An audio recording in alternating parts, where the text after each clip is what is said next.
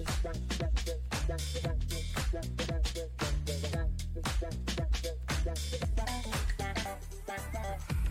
right, Randee Johnson on the podcast, cancer survivor, Safe Logic business owner. What else would you add to your headline for Randee Johnson? Oh, I'm a mom. And most importantly, yeah, I forgot about that mom. part. How many kids do you have? 3. 3 kids. Me too. Mm-hmm. Ages?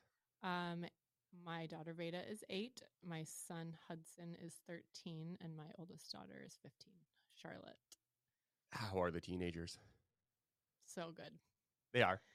Yeah, I'm actually homeschooling them this year. My oldest, and I just got back from a work vacation to Maui last week, and we got scuba open water certified together. So she got 3 high school credits for that. How I was cool. like, I'm winning at homeschooling, momming. Win. Yeah. You seem to you're winning at everything. You just opened a new location out in Wasilla. Yes. For Safe Logic. Did you buy a building or? No, I'm actually renting it from a real estate agency that had a really prime location up for rent, and some people are moving out, and we happened to see the listing like the day that it posted and did a walkthrough and grabbed the spot. And we're actually subleasing to R Squared General Contracting, so that kind of takes a little pressure off the overhead of the lease. But I had all these people coming to Anchorage every day, and between gas and their work time, I had quite a crew of people that live in the valley. So we just downsized here and then got a spot for 6 people in the valley. So it's super awesome. That's nice of you to accommodate your employees who live out there. I also live out there though. Yeah. You live in Palmer? Yeah. Yeah. Yeah. Okay. So you commuted in as well. Yeah. Well, not so much anymore. Yeah. I try to pick and choose when I'm commuting and come here when it's convenient for me. So tell me, because I don't know the story behind Safe Logic, and first of all, how did this come about? Where did this, a lot of people have a zero risk propensity for this kind of thing, going out on their own. And where did you get the balls, so to speak, to take the leap into entrepreneurial world? And obviously it's been more than great for you and where you're at today, but start us from the beginning, sort of. Sure. Originally I went to UAA. I wanted to become a pilot. Went to the professional aviation college at Merrill Field, was learning how to fly. Had a bunch of college roommates that were a big pain. And so my best girlfriend, Jen, and I decided to go on a little adventure and move to the East Coast. So we drove through Canada and all the way to Florida, stopped at every college in between and saw our friends. From Alaska? Yeah. Florida. In a Honda Civic. Oh my gosh. And it was just the 2 of us. My parents were pissed. I don't think my dad talked to me for 6 months, actually. Because you dropped out of college for a little bit. Well, yes. Dropped out of college and drove across the country, just 2 18-year-old girls, and moved to Florida. And then when I was there, I met my oldest daughter's dad, and he was in the Navy. And so he was getting stationed in Maine. And because my parents are actually both from Maine, I was able to follow him up there and be around all my family, my grandparents and cousins and aunts and uncles, and went to the University of Southern Maine for economics. And I worked at Bank of America for 4 years, went to college there for 4 years, was heavy into finance and econ, and wanted to be a nerdy economist. And then him and I were going through a divorce, and I needed to move back to Alaska. So my mom voluntold me for a job as a safety admin for a safety director. And I was like, no, not doing it. I was like, I want to work at the bank. That's my goal. That's my dream. I wanted to be on Wall Street. You want someday. to be in finance. Yeah. I wanted to be the lady in New York City that's got her briefcase and is going to the market when it opens. But so I took the position because it was good pay, and I didn't have a job lined up here, and my daughter was, pretty young. So I was a single mom, come back to Alaska, I take this job, and I caught all the admin up stuff pretty quickly. And then next thing I know, he's like, let me take you out in the field so you can do safety. I was like, weird. Okay. Like, I didn't even know there was a profession where people actually made sure other people were safe. I thought it was like, hey, we all just try our best here. You know, like not speeding on the highway. It's like, Oh yeah. you know what I'm saying? Yeah, you kind of monitor yourself. Yeah. Yeah, Yeah. based Like on we're the adults rules. here. Yeah. Like, can we just adult? So then I go out in the field and I'm like, whoa, this is a really cool job. And people responded really well to me because I was like kind of one of them. And, you know, my dad had been in construction my whole life. So I was like, this is really fun. Okay, maybe I'll do it for a year. So I kept doing it. And then I kind of realized like what a cool career it was, and that it like, you know, pretty good paying career, and that even though it's a male dominated career path, like Yeah, I was women gonna say, actually like, yeah, excel in it. how is it being a female in this, and why do you think it is that that women excel? What? It's because I think if we're going to be real. Yeah. Okay, so you have a group of men and they're good at their job, right? They're swinging hammers, they're carpenters, crane operators, Building things. electricians, whatever it is, they're good at it and they know it, and they're a provider, and they, you know, they're supporting their family. And you send another dude up who has got clean clothes, the clean hard hat guy. I see. He's like, excuse me, you're not being safe. And this guy is like working in a ditch, like doing physical labor all day. I'm not saying, and I'm sure there's going to be some male safety professionals listening to this.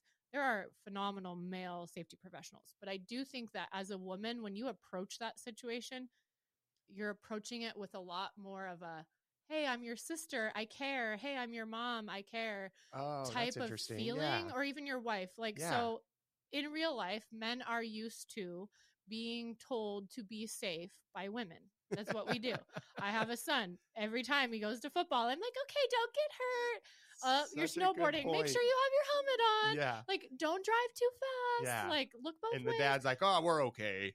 Yeah. And the dad's like, send it.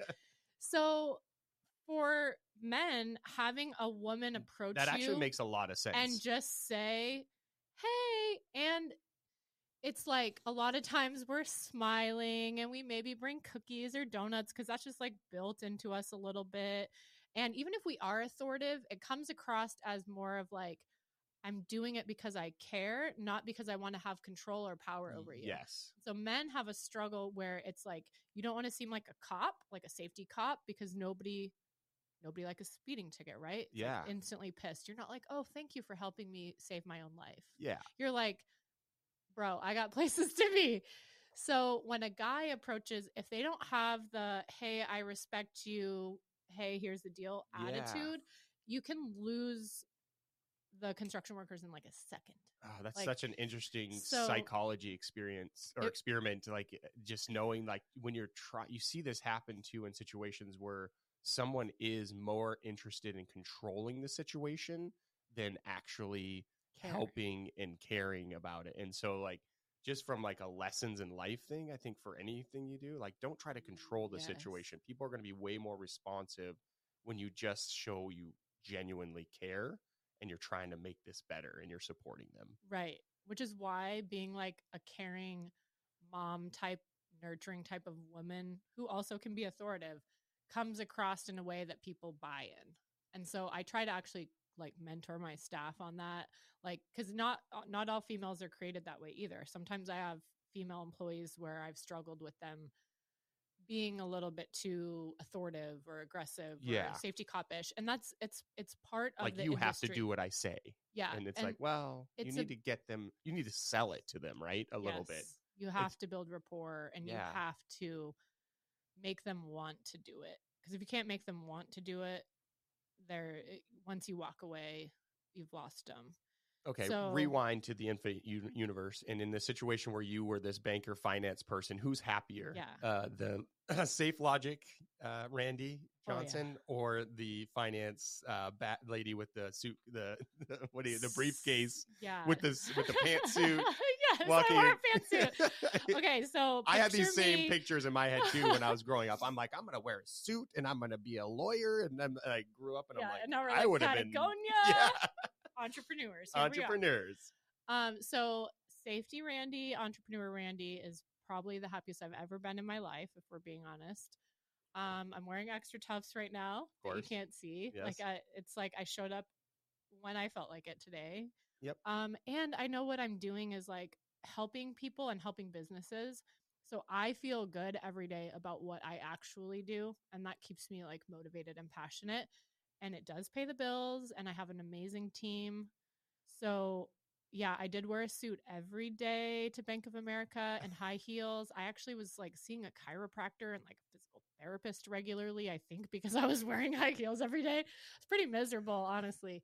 And once I got into a position of management, I was getting yelled at every single day by a mad customer because when the bank takes their money or freezes their account or does something wrong, or overdraft fees it or late doesn't fees. matter Yeah. what happened on the Yeah. back end. If you are the face, you are getting this brunt You are in the all trenches. day. Yeah. And I would just be like, okay, I'm really sorry. And then people are just yelling at me. And so I had a hard time with that.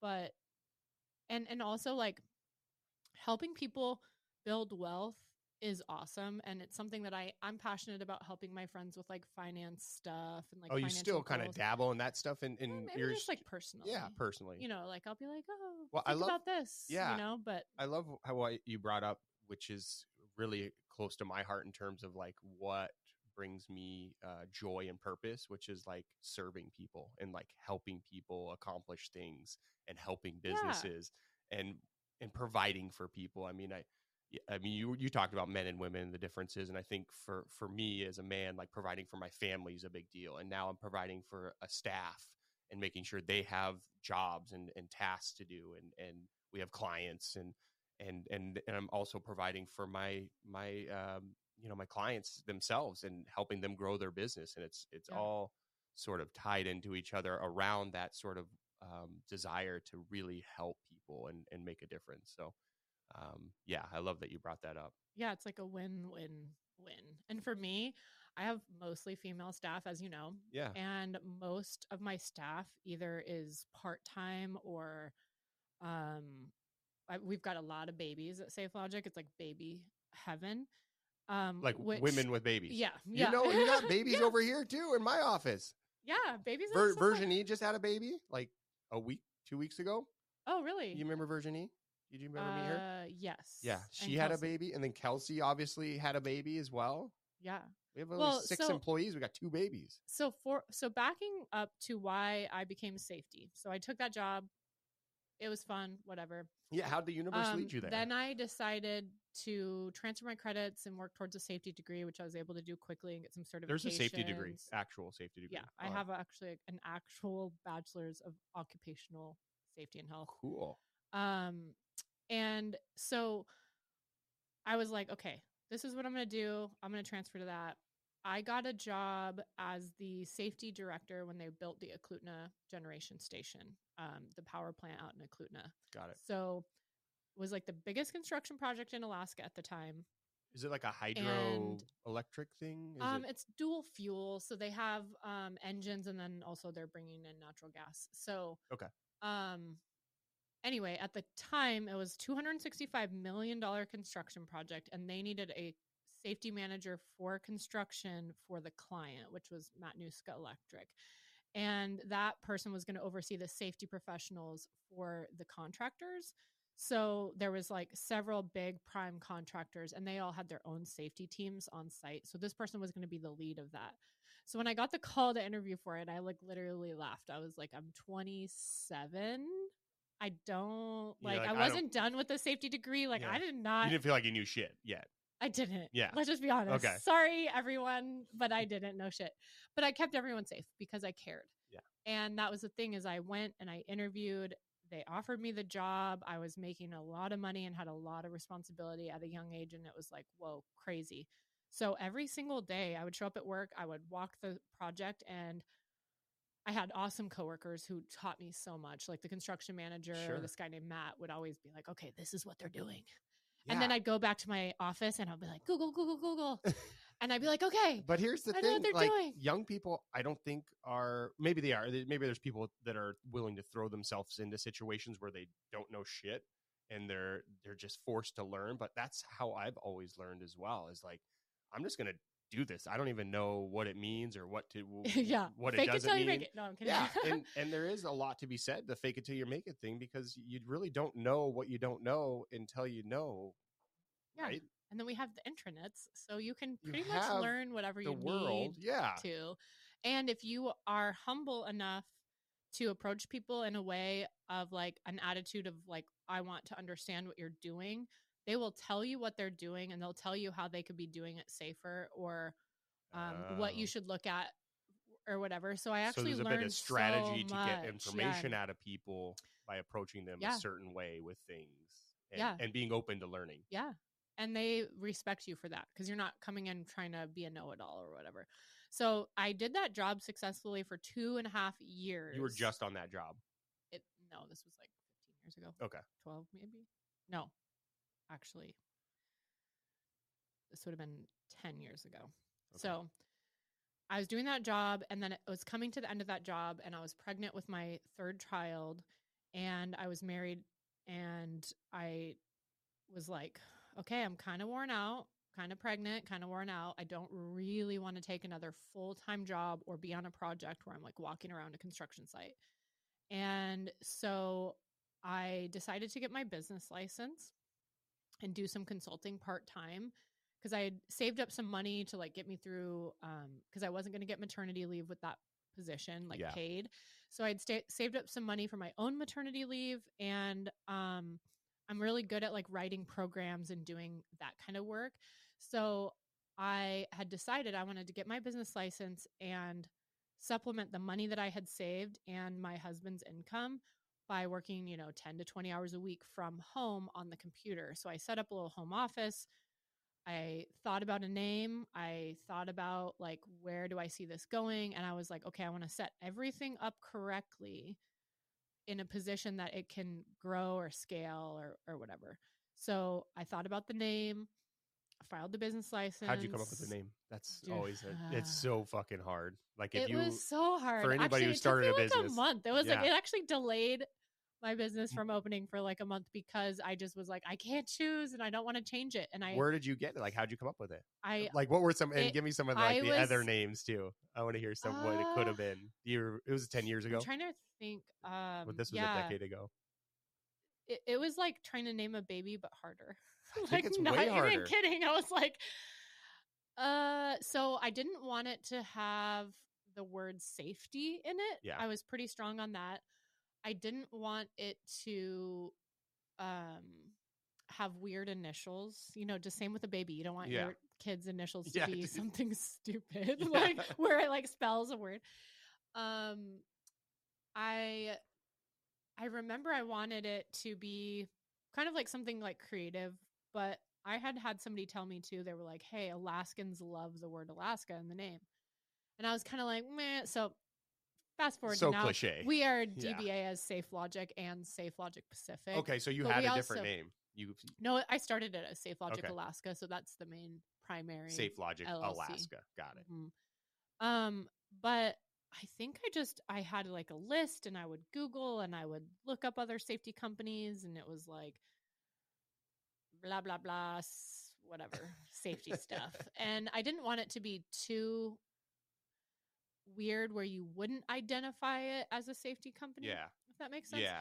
So somehow I honestly have no idea, but I think I literally woke up in the middle of the night. It was like Safe Logic. Yes. And then everyone I told was like, yes, that's it. That's the one. It felt good. Yeah. And so, and also big shout out to the owner of Cornerstone General Contractors, Joe Jolly. He did. My boy Joe. Yeah. Played hockey with Joe. My homie. He was pushing me to get my business license and was like, do it and then help us do the stuff. So I did. Cornerstone was my first client. So as soon as I had my business license, I had guaranteed work for Cornerstone General Contractors. And it was like 10 hours a week, maybe 15. And I was doing like a new safety manual and like written programs and cleaning up their stuff, the safety stuff. That there's a lot of admin stuff to safety that people don't realize. Yeah. And so then when that, got caught up, then it became, okay, like now we're going to go out to the job sites and we're going to do all this stuff. And then kind of word on the street got out that I was doing some good things for Cornerstone. And then next thing you know, it was like, okay, well, these other companies want me to work for them. Well, I was a mom and I had a new baby and had these older kids. And I was like, man, I don't know how much work I can actually do myself. But I was able to fill my plate for a couple years working about 40 hours a week. And then it got to the point where I was like at a tipping point. And so I found Christina, my business manager now. She came on board full time.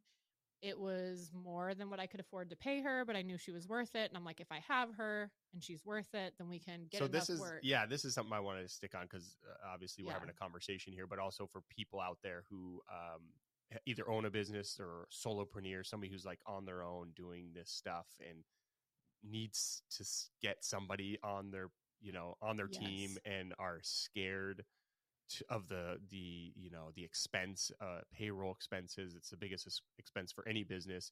But I had this same kind of, epiphany, I guess, if you will, where, you're at a point where you're like, we need these things done and we don't have the bandwidth to do it, but we don't have the money right now to pay somebody what they need to get paid. But we know if we potentially hire them, that we'll get it's like the chicken before the egg. It's like, do we get the business and then hire the person? Well, that doesn't work because then we're underwater. And then when we hire the person, they're going to be underwater with us. So I would just tell people out there, like, if you're going to grow, you have to hire people. And every time I've hired people, I've seen my income for the business grow with it substantially. And it's not just like 1 for 1. It's sometimes like 10 times or 5 times as we bring on new people. So I just want to make sure that people know, like, don't be scared to hire people. Like, that is the biggest thing we can do as entrepreneurs, is like push some stuff off our plate, take some hats off our head, give it to other people to do, and pay them good for it. Yes. And it will all come back to you. Yes. Even more. Especially, so you have to pay to play. Like, you can't go into this being like, well, I don't want to spend money on anything, because you're going to do this dance like continuously forever, essentially. Like, it's always that way. And every business, even like the $100 million a year contractors, are doing the same dance. So you really need to be okay with some risk. Yeah. And that is one thing where it's like, hey, I just believe it's all going to work out, and then it does. So that's, if you just tell yourself that enough times, totally. Like, I was literally like dying of cancer. Like, I'm okay. I'm going to live. And here I am. So there is something to be said about what you believe and what you tell yourself.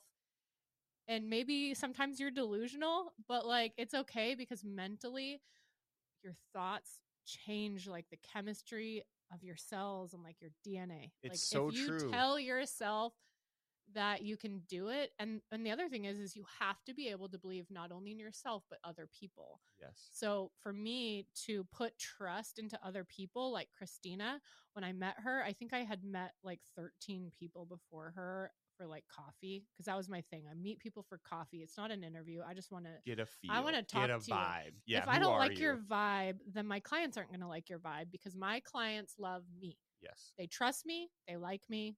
They believe me. They let me do their things. So my thought process is, if they like me, are they going to like somebody completely different than me? Maybe. But I was literally looking for my clone sister, if you will. Not a clone, but if you look at my website, we all kind of, it's like it's like a little clan of people. But there's a similar personality trait in everyone that has stuck with my company and has worked out. And that is, you have to be like a people person and have to be like able to it with safety, more so than like accounting or marketing or something. For sure. You just have to be able to mediate things, work through situations, because it's a high hazard, high risk, high emotions industry. Yeah. So everyone who works for me is very like people oriented and pretty, like, you have to kind of have that like calm but high energy type of thing going. Yeah. But if you find a unicorn, so I will call Christina a unicorn because she is one. After 13 coffees, I met her and I was like, she's the one. Yes. I mean, it was, it's very similar to dating. I tell people, like, you don't have to commit. You don't have to become somebody's like girlfriend if you can't even have a cup of coffee with this person. So like, before you actually go to a dinner, probably shouldn't become their girlfriend. Yeah. I mean, but like, if you think about it, normal interview process, it's so bad. You submit an application, they read the resume, and then like you get an interview. They ask you 10 questions, you answer them, and you get a job offer. Like, what? Now we're committed. Yeah. No, I'm not trying to be committed. First, I'm going to LinkedIn stalk you or Facebook. So anyone who's listening, just know that every employer, whether they're supposed to do that or not, they're looking up your LinkedIn and your Facebook. So you better keep that tight and Yep. right. Yeah. And then it's like, now that I have some background on who this person is, I meet them for coffee. It's a vibe check. If they don't pass the vibe check, I don't even care what's on their resume. I don't even care what they say, how they'll handle an incident investigation. Yeah. I want the vibe, so that you bring that person on, and then you will see your profits and the business scale, and you can do more. But you have to be okay to delegate, because if you have to be in control of everything, you can't scale your business. And sometimes when you give control away, people are going to really mess some things up, or they're not going to do it your way. But it's like, if you try to do everything, you run out of time. Yeah. And Your band, you only have time so is much best bandwidth. And doing yeah, the as an big entrepreneur, you things. want to enjoy the fruits of being an entrepreneur, which is like, I should have, the ability to stop working when I want to stop working and come to work when I want to work and do things that I want to do. And it shouldn't be, like you have employees for these things, and you have the ability to delegate. And yeah, I think people, especially business owners, definitely have, including myself, have a hard time letting things go. Right. But back to the people thing, I think I'm a big believer in the universe that you're talking about, Yeah. like the thoughts and how they affect you. I'm totally like on that, in that realm. But like when I look at the room of people that I have, and like the connections I've made through my business, and the staff that's come to me over the last 3 years, it's all been just organic. I've never like tried to force, like, I need to hire somebody right now and they need to have these exact skills. Literally, I was just in my head thinking about the types of people I want and the need to have somebody do a specific thing, whether it's a videographer or ads guy.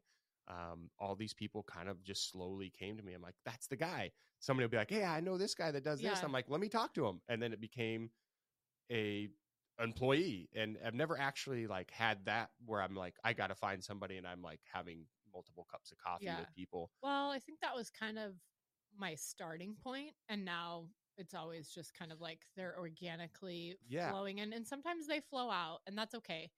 And that's the thing is, I created a little letter to like warn people what they were walking into, so that we don't bring people in who have these weird expectations of like what a corporate job is like.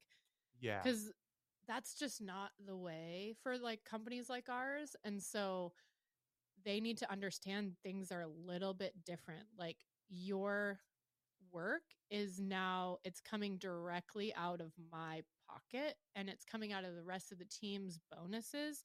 So if you have somebody who's used to maybe having zero accountability, and they're not producing like good quality work in the time that you're paying them, it's like it almost kind of feels like you're being stolen from, because you're like, hey, another thing is like, I like to share profits, and I like to take really good care of my people. And like, sometimes I'll like, hey, you want to get paid for the day to go golf with a client, or we're going to take the day off and go volunteer for like Arctic Winter Games, or do things like that. But we can't do that if we're paying for a bunch of people on overhead who aren't contributing. So everyone has to carry their weight on the team. And we're it's not like a team sport. It's like totally a Olympic soccer team. Like, if everybody's not in it to win it, then those people cycle out. So I've kind of gotten to the point now where when we're thinking about bringing someone on, I'm like, here's the whole situation and my expectations before you even walk in the door. That's awesome. 'Cause why not? Yeah, I love that you brought that up, because I've had similar situations on my team where employee came from a different, bigger, a big box store, let's say, and he was kind of used to just like, yeah, they would just like, we would come in at 7 a.m. and if there was nothing to do, we would just like sit around till 3 o'clock and not do anything. And there were some situations, here where I was like, hey man, like, if you're not producing work, you can't be clocked in. Like, yeah. Well, because we can't afford that. And this is a small, there's only 5 of us here. Like, if you're not pulling your weight, like, that's, and yeah, and he's probably going to listen to this because he's editing it. But But it's not their fault he necessarily. yeah, that's what I'm it's saying. Like they're like coming into it not realizing they the just have difference. bad. It's a bad precedence that's been set by these bigger companies who can afford to let people just, there's a lot of people just maybe not pulling their weight or just, kind of waiting around for the work. But in this environment, you have to be what I call plugged into the value stream. And that's when you come in to clock in, you're adding value to the business in some way. You can't just, I'm trying to get this done, or I'm working on this or thinking about this. It's like, no, you're doing stuff to move the needle forward. And that's a big conversation we have a lot at Orange Slice. Yeah. I love that concept. Yeah. Plugged into the value stream. The value stream. Noted. Yeah. Yes. Well, yeah, it's a hard thing to bring people into companies like ours, where it's like there's a culture, there's a vibe, there's a goal, there's a value stream, and it's very easily disrupted. Yeah. It's like a fragile little orchid. Yeah. And if you've ever tried to keep an orchid alive, you're like, what the hell? Like, I've never just tried to even keep an look orchid at it alive, wrong, and it but just any kind of plant. Yeah. Yeah, exactly. Yeah. But yeah, that's the crazy thing is like it's just a dance, like, constantly. And the reason that I do it versus making the same amount of money, maybe more, maybe less, as a corporate safety director, I do it because I have the time that I want and the freedom to choose when I use that time to spend time with my kids. And after having cancer, like, nothing really matters to me. Like, run my car into something, I'm like, it's just a car. This is, that's an attitude. Yeah, like, you're just like, I don't really care. Well, I care. That's about, in life in general. It's like there's only a few things that really matter. Yeah, and that's just life, right? And like, it's just love, and it's like experiences and like making memories and things like that. And so, again, going back to me having like a heavily female staff, that wasn't like intentional. We are an inclusive employer. Yeah. But a lot of times I don't actually need somebody full time for something. And it's really hard as a mom with like a new baby to be in the workforce and be able to be home in the amount of time that you feel is right for you and your baby, to nurse, to feed, to do the things, and also keep your career moving forward. So when I started Safe Logic, it was because I wanted to be a mom of a newborn and be able to also keep my career moving forward. So having people on my staff that have like 1-year-olds and they're nursing, and we're working with them around that schedule, and they're hybrid. So they're in the office part-time, home sometimes. It's a really amazing thing to be able to provide to other people the same thing I'm providing to myself. So it's like you're plugged into the value stream, but you're also having a good work-life balance and reaping the rewards of that as well. Because when you're kicking ass and we're making money, it's like we can give bonuses and we can do the things.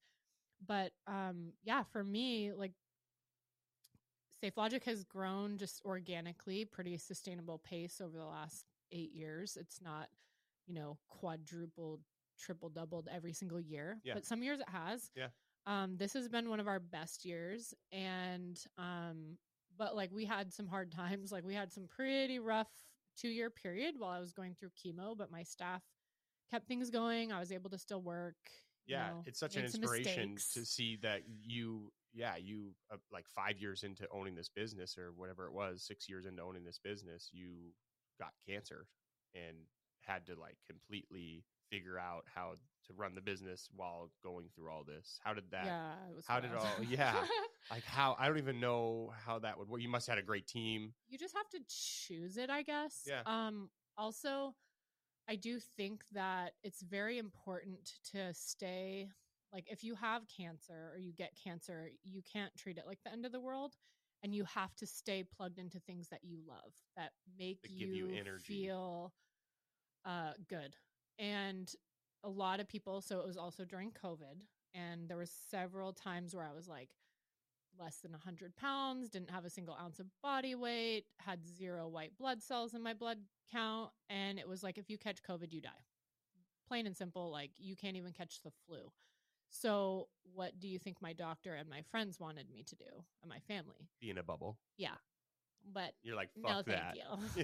Guess what? I was like flying airplanes with my flight instructor. I was like, I will do what I want until the day I die. And if today's the day I die, then that's what I'm going to do. Cause I'm going to rather die crashing an airplane than freaking sitting at home in a bubble by myself. Which would have been depressing. So you were Right. searching out these energy kind of positive situations to which keep you high. I wasn't exactly like, I mean, I wasn't doing crazy stuff all the time. Yeah. Most days I would, like, in the morning, my sleep schedule was like almost like, think of it like an infant. It's like you don't sleep all night, but they don't sleep all day, but it's like, yeah, you're sleeping and then Get you're exhausted. awake. And I would just focus on like what I could do that day. So if I could join a Zoom call, I would. If I didn't feel like it, I wouldn't. If I could walk to the end of the driveway or like sit out on my back porch in the sun, that was a win. I would make fresh juice. I would, my kids would come have like dates with me, like in bed. And when they would get home from school, they would take a shower, like just take a shower, Be clean. get clean, come into mom's room. We were not like overly cautious, but we did what we could and what I felt comfortable with. But then as I started going through the process, I did notice that those like wins for me, like, I also graduated my bachelor's degree when I had cancer. So that was cool. Oh my gosh. But I finished my last like elective during that time. But those like little wins or those little outings, I remember one time I went fishing. I took a small plane over to Beluga and it was like really easy fishing. Like all the fish just bite the hook. Like don't even have to try. But I caught like a handful of silvers that day.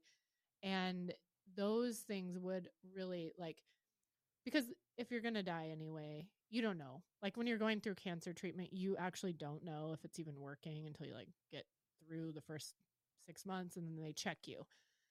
So I just planned as if I'm going to live, but also like prepared, I got a will and I did all that. But for me, not just being like, oh, it's over and closing Safe Logic, I think mentally, kind of kept me going along. And I think that my clients in the community like really helped me with that because they're very understanding. And I would sometimes, if I was in a lot of pain, I'd eat a weed edible or like something. Yeah. And that was what you're supposed to do because like you have cancer. Yeah. And then I'd be like, oh yeah, I'll just process some invoices or payroll. And then I'd get like an email that was like, this math is not good. Oh no, you and were I'd kind of like, your brain wasn't working. Sorry. Yeah. Let me fix that. And people were very understanding. And the community was like super good to me. Like my clients didn't just like bail. And my employees like really held things together. So that's the thing is like, I don't know. It was unexpected and it was kind of crazy, but the fact that I was able to keep doing it, like I'm proud of. It's super inspirational. Yeah. I think anybody listening to this, like I said, there's nobody listening to this anyway. So maybe until you come on. Actually know. Yeah, I don't know that. But it's, for anybody going through these things, I mean, it's just amazing that you were able to, continue to run a business somewhat and continue to service clients and do things. But the inspirational part to me is like the fact that you realize and recognize the importance of staying like high and staying positive and staying energetic and doing things that energize you and didn't, like you said, just give up. Because I think a lot of people get that diagnosis and they probably just say like, fuck. A lot of people choose to die. And people cry around them and everybody. You were telling me a story about how you wouldn't let people cry around you. Get out. Yeah. Like, I don't need that. I don't want that energy. You don't. Also, so I think the hardest things, I was just talking to my daughter about this in Maui like 3 days ago. I was floating in the ocean with full scuba kit on. Me and my daughter got scuba open water certified last week. Yeah, you told me. So she's getting claustrophobic underwater. You have to do all these things like to prove you're safe. I got scuba certified, by the way, once. So you know how you have to take your mask off when you're like sitting on the bottom? Oh, yeah. And then put it back on. As a part of the it's a little scary. Yeah. My daughter's 15 and it was kind of high surf. I felt like we were like in a washing machine while we were trying to do it. There was low visibility, like the sand was all kicking up. Yeah, everywhere. And she was just getting really overwhelmed. And so we go to the surface and I'm like, okay, scuba instructor is about to kick my daughter out. And I'm like, not my kid, no, no, no, no, no, no. So I'm like, I got to like reach to the depth of my soul to inspire this kid to go back to the bottom of the ocean, take her mask off, and freaking just breathe. Like, that's all you have to do. So I'm like, okay, I'm going to reach for it. And I'm like treading water. And I just want to be like, just do it. That's the only speech I actually wanted to give. But I'm like, honey, you can do hard things because it's a choice and it's mental. Whether it's scuba diving without, like if you're claustrophobic, like you might be claustrophobic, but you still mentally have a choice not to be. When you're going through cancer, when you're trying to climb Everest, my daughter and I also hiked to Everest Base Camp last year. This year, it took 10 days of Not hiking. a big deal. That's it huge. was a big deal. Yeah, it is a big deal. So many times I'm like, yeah. I just don't want to do this anymore. But that's the thing is like, it's hard with business ownership, with beating cancer, with scuba diving when you're feeling claustrophobic, whether you're hiking to Everest Base Camp or trying to summit a mountain, or you're trying to, give birth to a baby. Those are kind of like the biggest things in my life where I've felt very challenged. Aren't those the points too where we grow the most? When we get super uncomfortable and things feel super fucking hard. And then you're like, but I can do it. And then you get through it. Yeah, exactly. And then you're like, holy shit. Yeah. I wouldn't have been where I am now if I didn't go through that thing. And it's a lot of little things. A lot of times I tell my kids that too. I'm like, if it's not hard, it's probably not worth doing. So make sure you get yourself into situations where things feel a little uncomfortable, and that's where the growth happens. Yeah. I mean, and let's be real, I love just like Netflix and chill with some ice cream, which is not hard and it's totally worth doing, but there's got to be a balance. And that's the thing is like, if you don't push yourself in those situations and you let yourself quit, you start telling yourself a mental story that like, I'm a quitter. Like, I can't do that. Yeah. If you start pushing yourself and you're like, I can do that. Oh, I did do that. Then it builds on to the next experience. Yes. So then you're looking at like, can I pass this scuba test? And I said, like, honey, you hiked to Everest Base Camp and you didn't give up and you didn't quit. I'm like, and then Jess, our awesome friend who summited Everest, that we left her at base camp and then she continued on to summit. And she was the first ever ovarian cancer patient, recovered patient to summit Everest. And it was like, if little powerhouse Jess can summit Everest, which takes another 6 weeks on top of the base camp trek, then you can certainly go 10 feet under this water, take your mask off, blow some bubbles into it, and choose to breathe. Like, because you have air. You have air. You just have to choose to breathe it. And that's life. Like, that's cancer. That's entrepreneurship. It's like, if you choose to breathe, there's air. If you choose to keep hiking and just keep putting one foot in front of the other, you're going to get to the top. It might take you a long time, but that's all you do when you're hiking. Is they literally say the Sherpas and the guides won't even tell you how much longer. They're like, just one more foot in front of the other. It's a mental thing. Yeah, they understand it. Like, if we start telling people there's another 8-12 hours, people are going to be like, I'm done. Right. Get the helicopter up here. Yeah. And I mean, and to be fair, like, we did have a couple people in our group need to take a helicopter back down, and that's actually pretty normal for the Everest Base Camp trek, because it's low oxygen. You're getting in really high altitude. You're exhausted. You've been hiking, and it's dangerous. It's legitimately dangerous. Yeah. And you have to get helicopter insurance because they know that people are going to need it. But typically a group, it'll be like 60% of the group will actually go down in a helicopter and only like 40% will make it up. In our group, we had all but 2 out of 20 people, and one of them was actively in chemo, so like, she gets a hall pass. No doubt. Saying like, she is a stud. Like, the fact that she even flew to Nepal. Talk about hard stuff. It's chemo. Like, just getting on the plane in that situation and doing the travel to get there and then to go. Yeah. So what are some of the we're going to wrap up here in a second, because I think we're supposed to keep it to like 45 to an hour is what my producers tell me, because I get to talking sometimes too. But I kind of want to get to know a little bit more about like if you do like what you do for yourself like mentally, talk about doing hard stuff. And I've been doing this cold plunge thing for the last year personally. And you can keep that to yourself. I know. My employees tell me, they're like, you haven't posted anything on social media about that. And I'm like, nope. Because that's like a big thing, right? But it's all about, for me, like putting myself in situations where I'm really uncomfortable. And because, so when I get into a situation when I am really uncomfortable, I can handle it. I can breathe through it. I know that it's going to pass, and I can actually maybe even think a little bit and have like some wherewithal to be able to think myself out of a situation. And even with clients, when I'm in a, you've been in these conversations with clients where it gets a little bit uncomfortable, or they're telling you something happened that it was your fault, or maybe you got to kind of get out of those situations. And it's the same feeling of getting in that water for me as it is in those really uncomfortable conversations. So being able to train yourself to deal with that is important to me.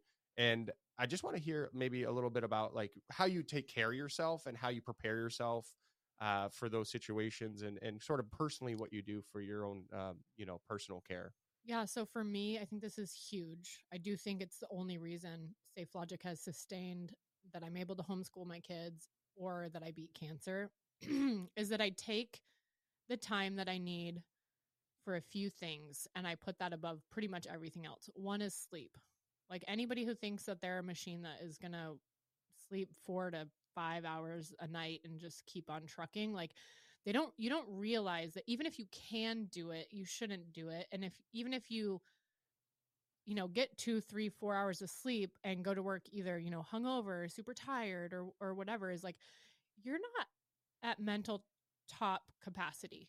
So when I'm working, I want to be on the top of my game. So if that means I work an hour less and I sleep an hour more, that to me is huge. Also, obviously, exercise and like having those endorphins and taking care of your body. So while I was actively in chemo, I got a physical therapist who helped rehabilitate like my muscles and giving me protein. So by the time I was actually done with chemo, I'd regained all the weight that I had lost. And I think that was huge. So like mentally having friends or having a therapist to talk to. I had a therapist on a couple different points where I'm a big advocate for mental health. And it's like people don't want to use the doctors that, like, if you have insurance or even if you don't, um, there's so many providers and sometimes you have to get on a list. So it's like better to get them sooner than later. But Yeah, there's resources going if to the you're doctor, having, going like being okay, like seeing a mental health professional, like you go to the dentist to clean your teeth. You don't just try to clean your own teeth, right? Like kind of Speak for yourself. like you I don't brush go to your the teeth, dentist. but like Nope. And I don't brush my teeth. yes, Just kidding. yes, you do. But so that's like one thing that I'm really passionate about is like, yeah, it is hard sometimes. Like beating cancer is not just like, oh yeah, I'll walk in the park. Being a business owner, going through a divorce, whatever it is, Raising that kids. yeah, Hello. raising kids can the be hardest very thing. hard Yes. and very unfulfilling feeling. You feel like nobody appreciates me. They don't. Maybe they Not will. until They're in like their 40, 20s. Yeah. maybe. But that's the thing is there's all these factors. Some people are working remote. Some people don't have a significant other to lean on. Some people want kids but can't have them. Whatever is causing you to either have depression or experience anxiety, or maybe none of those things are happening, but you need somebody outside your circle that can give you objective advice and like help you focus on getting to the place where you can be healthy. And so I had a phenomenal therapist for a while, like at the end of having cancer and then through part of my recovery. A lot of cancer patients get a little PTSD. We get a little like, is it gonna come back? Is it coming back? Is what's that? Or like what, feel and stuff. or what just happened to me? Like that was traumatic. Honestly, it was kind of traumatic. You're like laying there writing letters to people, like, cause you think you're going to die and then you don't die. And then you're like, oh, okay. So you're preparing for your death is traumatic. And so I had some PTSD from that. Right. So the thing is like none of us are above getting help for mental health. And also some of it's just science. Like if you don't get sleep, something is going to go wrong with your mental health and your physical health. Like your body actually needs it because science says. Totally. Also, it needs good food and it needs exercise, and Alaskans need that more than anyone else. And we also need vitamin D. So it's like, if you can just get some extra sleep, take your vitamins, try to eat a salad. Like, that's going to get you so much further. But you see a lot of people struggling with their mental health, struggling with addiction, struggling with alcohol. It's dark. If you're eating shit, it's just a you're circular sleeping thing. like Yeah, shit. it's just It's like, like and you're then just getting and depleted. you're not then, hanging out with the right people. You're not paying attention. I tell people, my kids this too. It's like, you got to pay attention to your thoughts, because that internal voice will get you. It'll get you in a negative loop about everything that's wrong or everything. You have to check that voice. And I think that's where mental health starts, is in like in your head, obviously. But then getting things out of you that, you know, you need to talk about or you need to release. I think emotions wise is really important. I do yoga I love yoga. I know. And I've learned that it's not a competition, and it's not even actual. Coming from a dude, I know. You see a dude walk into the first day of yoga class and they're like trying to kill themselves to like do tree poses, and you're like, over here, like, calm down, buddy. This is not a competition. I've done yoga since the beginning of the year. I got a membership at Anchorage Yoga here. Shout out to Anchorage Yoga. And I was doing yoga 3 to 5 times a week up until like September, right? So for like 10 months. I know. I didn't quit. I haven't quit. I'm joking. I started to get like really bad, like back pain, like my sacrum and my lower back was like just compressing. And I realized I was over efforting in class. I was trying so hard to get these poses perfect. And I'd been doing this for a long time. So I was getting super sore, and I shouldn't have been getting sore. So I realized I was over efforting, and I was trying to do things that my body didn't want to do. I was like forcing myself, like we do, right? We resist and we force. So I started reading more about yoga, and it's really just like kind of like a religion almost. And it's like, you're supposed to do yoga and connect with yourself and be able to move energy around your body.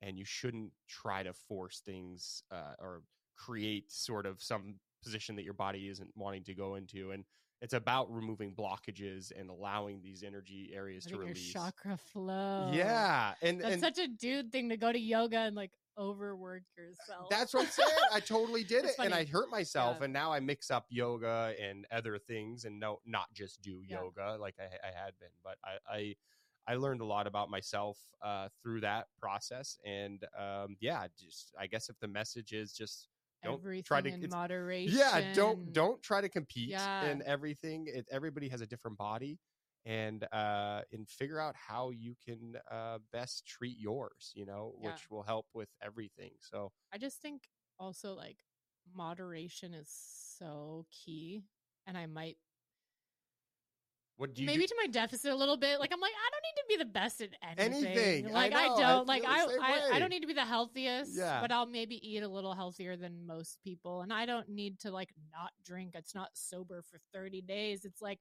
I'll just drink a drink when I want to occasionally, but not like overuse it. Okay. Yeah. I don't work out like all the time. It's not a competition. I'm like, but I do what I can. I think the point is to do it for yourself, right? And not do it to compete against somebody else. And I've been doing fasting. So that's another thing that I do on a regular basis. I fast till 2 p.m. at least. Called deadlines.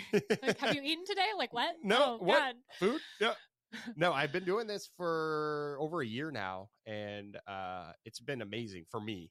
I know it doesn't work for everybody, but in terms of energy, like, the breaking point for me was I ate lunch somewhere here in town, and I had like fries and I actually had a beer at lunch, and which I normally would do, and like a I don't know, it was like a meat cheese sandwich, something, and it was super heavy. And I got back to the office, and I literally like couldn't keep my eyes open. Like, I was like, I lay down on the couch, and my staff was like, "What are you doing?" And I'm like, "I just can't right now." And so from that point on, I'm like, I didn't like the way I felt, and I couldn't work basically for that time when I was just had the food, they call it food coma, right? So I chose to just start trying fasting. I'd been reading about it. 18 to 22 hours is kind of the key time frame of fasting. And I've had amazing results personally. I lost like 15 pounds like within the first few months, and I've kept it off since. But it's another hard thing that I do that's like it's uncomfortable a lot of times when I haven't eaten, at 3 o'clock or 4 o'clock. But for me, it helps with my mental clarity, and it also feels like I'm doing something that is disciplined. Like, it feels like I'm disciplining myself. I'm not Yeah. Just no, discipline is good. For I'm sure. not just doing everything easy. Because food's always there. That's the problem with food. It's like always we're like, oh, I can have snacks, and we have, donuts and everything in our office and little high chews and, trail mix, and you can just sit and snack all day. And a lot of people do. And I think food has to be more of a treat. It should be like special. And now that I fast, and now when I go to eat, guess what? I'm like, this is the best thing I've ever eaten in my life. And it just might be a sandwich my wife made for me, or, like a salad from Sweet Caribou. I'm like, this tastes so good. Like, well, it's like fuel. And that's the thing that I think people don't really recognize. Not all people, a lot of people do, but your body is it's like an engine. Like you've got to fuel it. You've got to let it rest. Yep. You've got to take good care of it, because the other thing is when something does happen, whether it's a sports related injury or cancer or something, the better shape that you're in, the better the outcome is going to be. And I was in like probably the top best shape of my life and the healthiest when I got cancer. And I think if I had been in less or worse condition, it probably wouldn't have turned out so well. Yeah. I probably wouldn't be here. Yeah. So staying healthy is an important thing. We learned that in COVID too, like the high risk people were exactly obese and things like that. But yeah, the thing, what you said about taking a break sometimes, like giving yourself a break, whether it's from intense exercise or for fasting, is just giving your stomach a break from digesting food. So yeah, for sure. There's something called autophagy, and autophagy occurs at a certain point in your fast when you haven't eaten anything. Your stomach cells in your stomach start to look inside itself and start to repair themselves in this process called autophagy. So you start to get healthier gut and better bowel movements, I should say. Yeah. Well, this podcast has covered all the things. All the things. So cool for that. No, that's one thing I think people should know. It's like food should be treated as fuel, and it should be a treat. And and giving your gut a break is really healthy. And if you're going back, like the way our bodies are designed, humans were designed. We for 10,000 years, we hunted for maybe days for, on one kill. And then we ate that in one sitting, and then, so it's not like we were made to be eating all the time, and our stomachs aren't set up for that. I think a lot of people's health issues come from food and bad foods or overeating or anything in moderation. It goes back to that. It's like moderation, right? Is there anything else you want to cover before we say goodbye to everybody? Not really that I can think of. Yeah, you have such. I thought you were going to want to talk about safety the whole time, so this has been fun. No, it's way easier to talk about the stuff that because for me, when I listen to podcasts, I want to hear what people actually think and what they're doing to improve themselves. I'm big on self-improvement and spirituality and there's so many things. I think as entrepreneurs, people look at people like you or like me in a weird way. Sometimes people like idolize me, like I'm different from them, like or like you have some skill set that is so proprietary. They give me too much credit. I'm like, no, I'm just like good at hiring staff that is good at doing their job. I'm good at that. But also like sometimes people think like, oh, you own a business, like you're a millionaire. Like, no, but that's not what it's about. For me, being rich is being able to scuba dive with my kid on a Wednesday in Hawaii, while also on a work trip while she's exactly. That is the benefit. And that's wealth. That's where wealth comes in for me. If I wanted to make a lot more money, I certainly could. But that's the thing too, is like just trusting yourself, taking those leaps like we talked about. So being willing to invest in a person, even if you can't afford it, or like a new concept, a new website, certain things like that, where if you don't spend that money, if you don't take that chance, you're not going to get the rewards from it. Back to the Sherpa, and one step at a time. Exactly. You got to make that step. And in business, the steps are these, whatever it is, hiring a person, creating a process, getting an attorney, having contracts, and you can doing get all proposals. Those things right here at Eureka Space. Shout out to Eureka Space. I'm just saying, actually, I will say a big part of my growth has been people like you, Andrew, Robin, all the 100%. people here, because when you can walk into your own office space that you pay like a reasonable amount for, like a small amount, I mean, for what the value it's is that we super. get Oh here. yeah, people always are like, you pay what, and you get the printers and the podcast and the room podcast room and the conference rooms, and then you can like go to the water machine or the coffee or the machine, coffee machine, and you're like, hey Seth, and you're like, hey, you want to film a podcast? And I'm like, yeah. And then I have like a contract issue, and then I can walk down the hall to the attorney and be like, hey Andrew, and he'll be like, I'll get right to that. And then it's like, it just keeps all this circular like brain energy is just flowing here. And people are like, I've gotten referrals, contracts. I know. It's all very, and Alaska is such a small place. We all know it's like 1 degree separation. So if I don't know the person you're talking to, I know somebody who knows them. So, but it comes back to people. Yeah. And if you are wondering what special skills you need to get into, I think people need to get better at the soft skills, which is being able to attract and to be able to read and to be able to get collaborate and just realizing that it's not, the hard skills are important, and knowing things like stuff is important. Like you said in the beginning, we have the internet, we have the world's knowledge at our fingertips right now. So focusing on the people side, and I think it starts with taking care of ourselves inside, and that allows us to be able to take care of other people. And I think you and I both understand that, and I hope people out there listen to this, and if they're not doing the things they need to do, they start thinking about doing that one thing, because it's in business and in personal. That one step personally might just be like making that call to the therapist, or asking somebody to sit down for coffee, or attending like a free networking event. There's so many things in Anchorage, and I have friends call me like, how did you grow your business? I need help. I don't know how to reach people. I'm like, well, there's the golf tournament, or there's the young professionals group, or there's the Project Management Institute's having this, and there's all these free events. There's some that you have to be invited to. But if you know people who are going, be like, hey, can I tag along with you to that AYoga conference or whatever it is? Going to luncheons and things, and even if you meet only one person, just the person sitting next to you, that's kind of my goal. Is if I go to an event, if I at least interact with the people sitting next to me and exchange business cards, like maybe if you're feeling introverted, which hasn't really happened to me ever in my life, but I know it happens to other people, then it's like, if you can at least just introduce yourself, give them your card. Typically, if you want to get some good interaction, like approach an extrovert, because we'll just talk to you about like, we'll do all the talking. We'll do all the talking. Like, we got you covered. But having like, I think with COVID and the work from home culture, like so many people are trying to start businesses where they work remotely and work from home. And like, that's cool.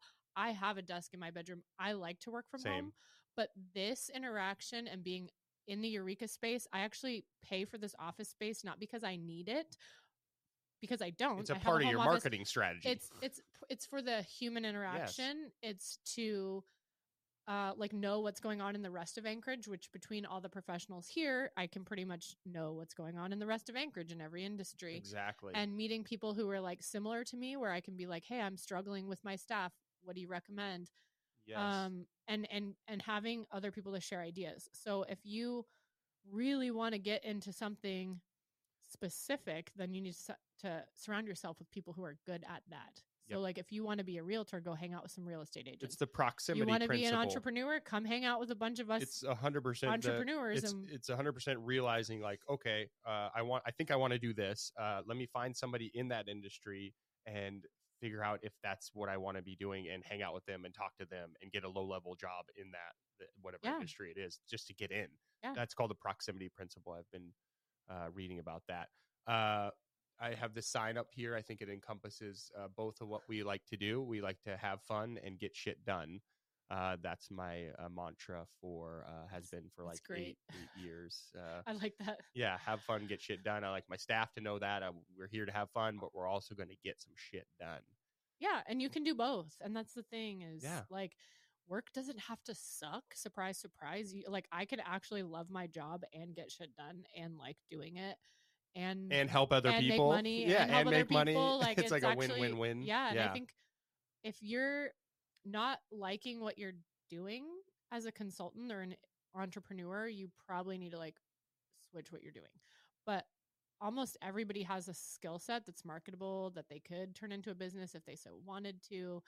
But that is definitely part of it, is like, yeah, some things are not going to be fun. Like I don't always love every single detail that I have to do, but I do like the people that I'm around when I'm doing it, and I do like the outcome of it, and it just keeps you motivated.